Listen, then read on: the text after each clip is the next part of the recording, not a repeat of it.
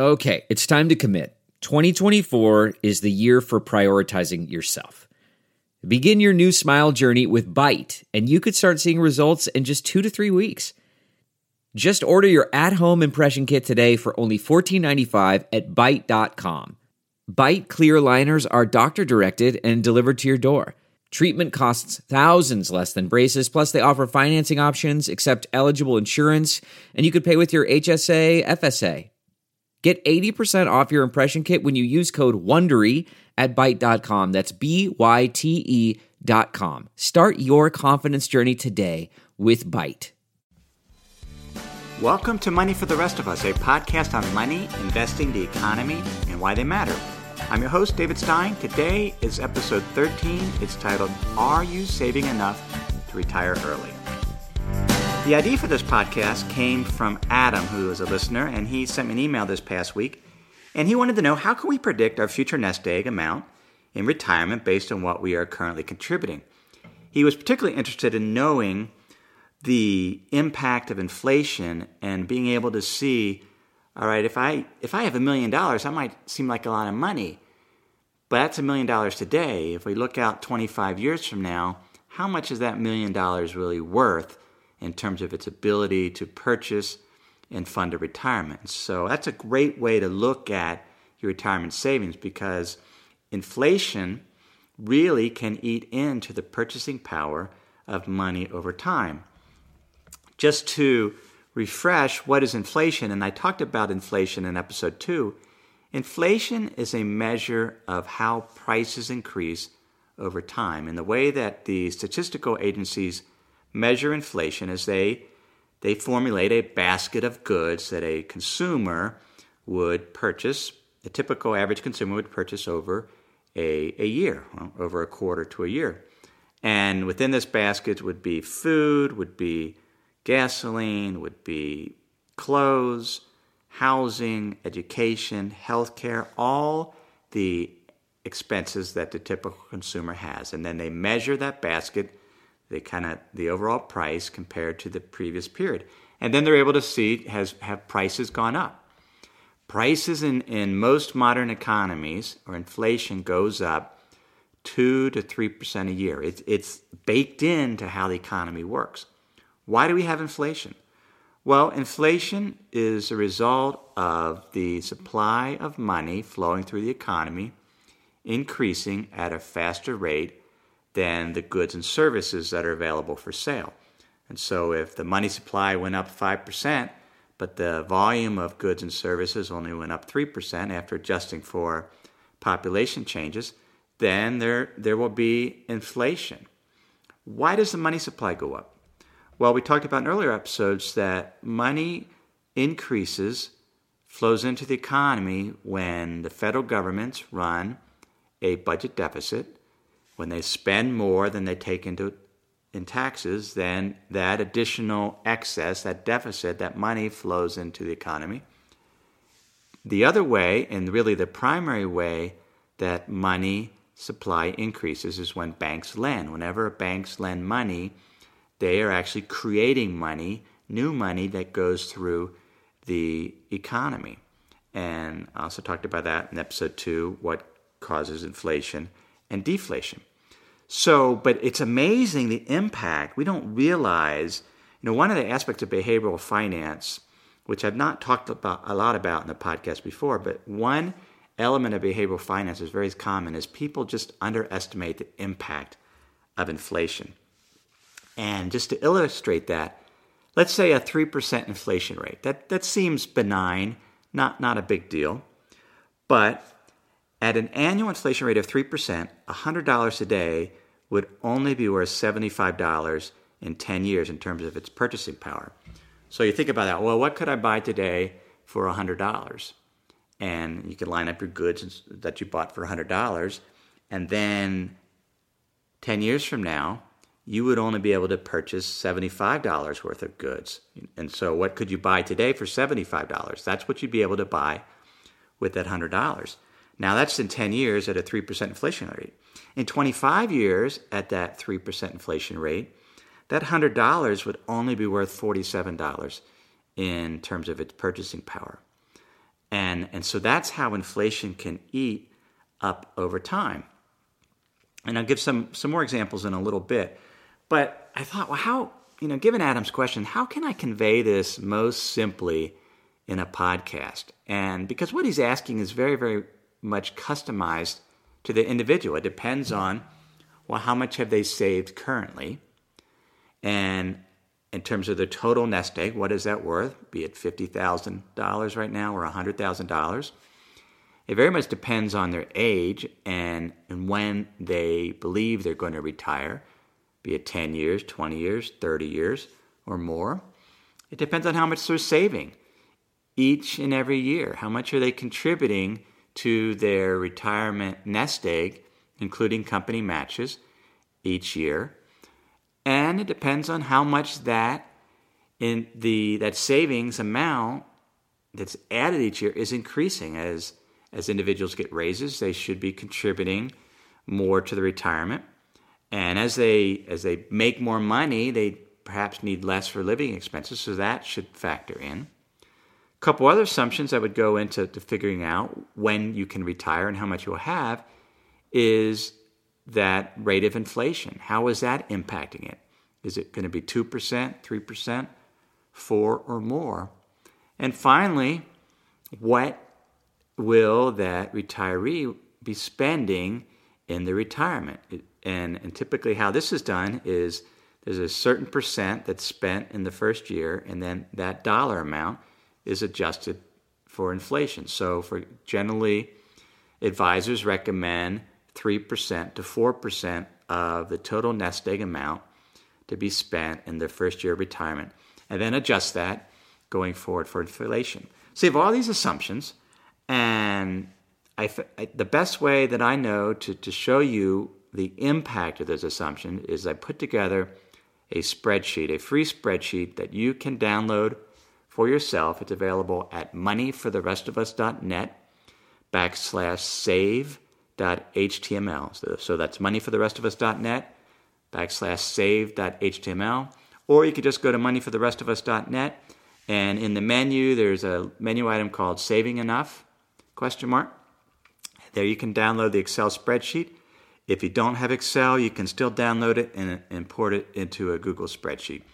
And there you can play around, and the most important thing is you can adjust the assumptions. And I won't explain how the spreadsheet works in this podcast because I recorded a screencast that walks you through the spreadsheet, all the assumptions, how you can change them, how you can customize the spreadsheet for your particular situation. But it's the most important aspect of that spreadsheet is to say, all right, here's how much I'm going to have in my retirement nest egg 20 years from now, if that's when I choose to retire. But here's what that amount is worth today. And here's how much I could spend if I spent 4%, let's say. Here's how much I could spend let's say if I had $1 million. Let me just walk you through a quick example. Let's say you had $50,000 in savings and you were contributing an additional $10,000 a year to your retirement nest egg. That would include company matches. And you're increasing that savings rate at 3% a year. So every year, you're increasing that $10,000 by 3%. If you earn 6% on your investments, at the end of 25 years, you'd have $1 million. You'd be a millionaire. And if you spent 4% of that amount in retirement, you could spend $40,000. Here's the challenge, though. Yes, you have $1 million, but in today's dollars, once you adjust for inflation of 3%, that amount would actually only be worth $473,000 in today's dollars. And so when you think, oh, well, what's 4% if that's your spend rate of $473,000? That's only $19,000. And so you would say, could I live on $19,000 when I retire? And that's where it's important to take the future and bring it into the present and say, all right, what is this actual dollar amount? What's this $1 million I have worth in today's dollars? If it's only worth $473,000, which means I could only be spending $19,000 in retirement, that means I probably can't retire. Now, I've not included Social Security or other pension plans, so that will certainly impact that. And at some point, I'll do a podcast episode on Social Security and the equivalent for other countries, because there's this fear that Social Security won't be there when you retire. And I believe that's absolutely false. And I won't go into it here, but there's a reason why Social Security will not go bankrupt. But let's get back to the spreadsheet. So that's how the spreadsheet works. So go ahead and download it. What's fascinating about it is you can adjust the assumptions, you can look. But it is very, very sobering when you look at the result to say, well, in today's dollars, it's not worth very, very much. So what do you do about that? If we realize that in order to retire in 20 years, at the minimum, you're going to need $1 million. In fact, you're going to need more because of the impact of how inflation eats into that purchasing power each and every year. What do you do about that? Well, one thing you do is certainly save more. So increase the percent that you're saving. So, for example, the earlier example I gave, if you, let's say, again, $50,000 in savings, $10,000 a year, if you actually, instead of increasing that savings rate by 3% a year, you increase the amount you saved each year by 5%, at the end of 25 years, you'd have $1.2 million, and which means you could spend $47,000 a year instead of $40,000, and on an inflation-adjusted basis, or in today's dollars, that would be $22,400. A little bit of an increase just by saving a higher percent. Now, I set up the spreadsheet so you can actually, if you decide 5 years from now, there's going to be a big jump up in how much you're saving. Perhaps you have some debts you're going to pay off. You can actually hard code that new dollar amount in, and then it'll adjust it for inflation. I also put a column that you could put a one-time windfall, or perhaps several years of windfalls. Let's say you win the lottery, and you're going to base your retirement on winning the lottery. So in that 15th year, you're going to win $1 million. You can show the impact of that. So all types of scenarios.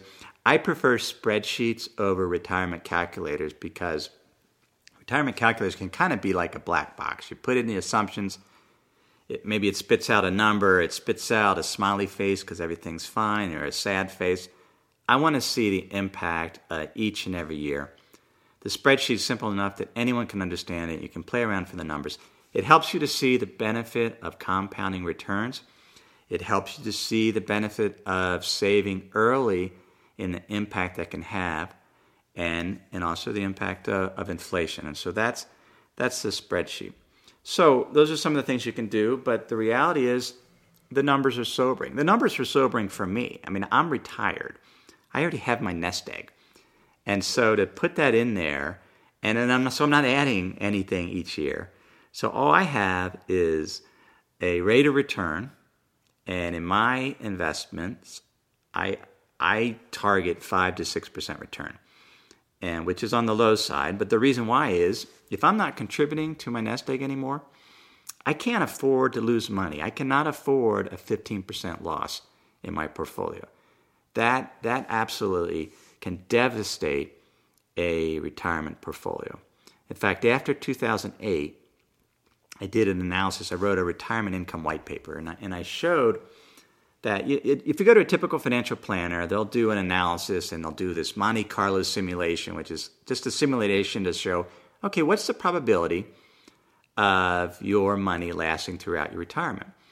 And somebody that retires today at 65, a couple, there's a 25% probability that one of them will live to be, In fact, no, I think it's a 50% probability that one of them will live to be 90 or more. And age longevity is increasing. And so when you retire, you have to factor in a 30 to 40 year retirement. And so after 2008, before that, if you went to a financial planner, they might say you have a 15% chance of running out of money. Which in my mind, if I'm entering retirement, there's an 85% chance that I'll make it, but 15% chance that I'm going to run out of money and have to go to my kids. That's not good enough. But after these retirees lost 20% of their portfolio, that 15% suddenly jumps up to 30% or 35%. And so retirees cannot afford to, at least in my case, because I'm in my 40s, so I'm going to be retired for 40 years or more. And so I can't afford to lose 15 to 20%. And so I'm targeting 5 to 6% return. But then when I look at the impact of inflation on my nest egg and how my money, if I didn't earn anything, would be worth only half what it is now in 25 years at a 3% inflation rate, that's pretty sobering. Let me pause here to share some words from this week's sponsors. We have a brand new sponsor to our show. It's Yahoo Finance. Yahoo's been around for decades. My first email outside of work was a Yahoo email address. But the financial side I've used on occasion primarily to get data for dividend histories for particular funds or ETFs. But I was pleasantly surprised to get back on Yahoo Finance to see how it's evolved over the years. Now it's really a financial dashboard where you can get an understanding of what's going on with the markets. There are relevant articles from Bloomberg, Reuters, the Associated Press, and the Yahoo Finance team. You can look at the economic events calendar and see which data series are being released that day and what the consensus is. You can see the pulse of the markets at any time by going to Yahoo Finance. In addition, you could see all of your investments in retirement accounts in one place. With Yahoo Finance, you get a consolidated view of multiple accounts. Yahoo Finance serves as a financial hub for your retirement accounts, but also comprehensive financial news and analysis. You need to check out Yahoo Finance, particularly if you haven't been there in a while. Check it out at yahoofinance.com. That's yahoofinance.com. If you've been using Mint to manage your finances, they shut down several months ago. Well, let me tell you about the budgeting solution, the financial tracking solution I've been using for the past number of months. It's Monarch Money. Monarch Money is the top-rated all-in-one personal finance app. It gives you a comprehensive view of all your accounts, investments, transactions, and more. You can create custom budgets like I've done. You can set goals, collaborate with your partner. And now you can get an extended 30-day free trial when you go to monarchmoney.com/David. What I like about Monarch is the ability to customize what I want to see. I have custom budget categories, and then I can go on to the dashboard and see where I'm above trend on some of my spending. I especially like that Monarch will never sell your data to third parties or show you ads. After trying Monarch myself, I understand why it's the top-rated personal finance app. And right now, get an extended 30-day free trial when you go to monarchmoney.com/David. That's monarchmoney.com/David for your extended 30-day free trial. So what am I doing and how do I address it? One way to sort of look at it is I used to manage money for university and college endowments and other not-for-profits. And an endowment is a pool of money whose objective is to last forever, into perpetuity. And that's how they set it up. And the way that they do that is they have a spending rate. Typically, it's 4.5% to 5%. Then they factor in an inflation assumption, let's say 3%. And that's their target rate of return. So let me step back and think about that for a moment. So if you're spending 5% a year, and if you're an endowment, and you assume inflation is 3%, and then 5% plus 3% would be an 8% total return. if an endowment could earn 8% total return over their lifetime, they would never eat into the principal of that amount, and it would always grow at after inflation rate, after spending, it would grow as fast as inflation. And what that means is its purchasing power would always be there. 30 years from now, they would be able to have the same philanthropic impact as they do today. And the term for that is intergenerational equity. In other words, an endowment, a not-for-profit, can do so much good today with their pool of assets. If they can continue to grow that at the pace of inflation and meet their spending so that 25 years from now, they're able to have the same impact because the dollar is adjusted, then they're not going to run out of money and they're going to achieve intergenerational equity. In our own retirement savings, we have to do the same thing. But it's equity with your future self. So you have a certain amount that you're spending today and a certain amount that you're saving. If you look at that spreadsheet, let's say you're living on $40,000 a year today. So after you save your money and your living expenses are about $40,000.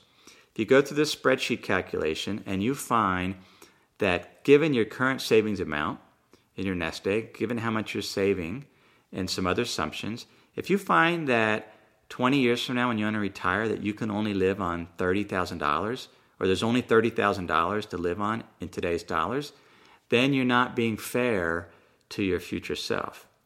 You have to get it to where your amount in the future that you're going to live on is a realistic amount. And the only way to get that is to make sure that you're saving enough today. Now that can require some sacrifice. But it has to be a fair sacrifice. I talked about for endowments this intergenerational equity. For an individual, I'll make up a term, we'll call it intrapersonal equity. In other words, what you're living on today after you save needs to be equivalent to what you're going to be living on when your retirement. Now, if you have kids now, obviously you'll be living on less in retirement. But the idea is to be fair with yourself today and fair with your future self, to make sure that you're not oversaving today and sacrificing too much, or conversely, you're not overspending today and not saving enough to where your future self's going to have to live on a lot less money than you do today. You need to keep that, call it interpersonal equity. One way to do that is to really focus on what you're spending today and not cut just for cutting expenses, but to be mindful of exactly what you're spending it on and not being wasteful. In other words, have a good life. And one way to do that, let me share you a quote from one of my favorite books, economic books. It was written in 1973 by E.F. Schumacher, and it's called Small is Beautiful. And he's very much in line with some of the quotes I've shared in an earlier podcast from Henry David Thoreau. He's focused on freedom, the importance of freedom, and here's a quote. While the materialist is mainly interested in goods, the Buddhist is mainly interested in liberation. It is not wealth that stands in the way of liberation, but the attachment to wealth, not the enjoyment of pleasurable things, but the craving of them. The keynote of Buddhist economics, therefore, is simplicity and nonviolence. Buddhist economists consider consumption a means to human well-being.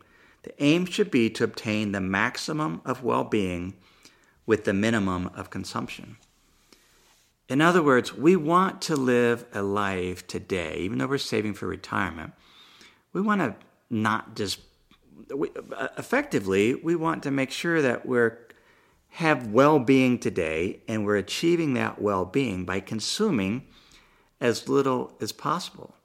Not to be impoverished, not to be just miserly about it, but to have a good life. In other words, live like you're retired now, and not to be so focused on got to save all this money and live miserably. We want this intrapersonal equity so that we have a good life now. We're living as simple as possible now. We're not living in too big a house. That saves a bunch of money. That we're not spending too much in the car, but we're being fair to ourselves today and fair to our future self.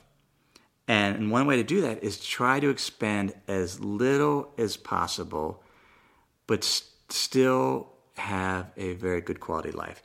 He gives an example of clothing. And I've talked about clothing in earlier podcast episodes. Here's his quote. Thus, if the purpose of clothing is a certain amount of temperature comfort and an attractive appearance, the task is to attain this purpose with the smallest possible effort. That is, with the smallest annual destruction of cloth and with designs that involve the smallest possible input of toil. The less toil there is, the more time left for artistic creativity. It would be the height of folly to make material that should wear out quickly, and the height of barbarity to make anything ugly, shabby, or mean. We can have things and live a life, high quality things. I call them one-time decisions. Buy quality up front. It lasts longer. You'll enjoy it more and over the lifetime of that particular product or good or service. You'll enjoy it more, and it'll last, and it'll be cheaper.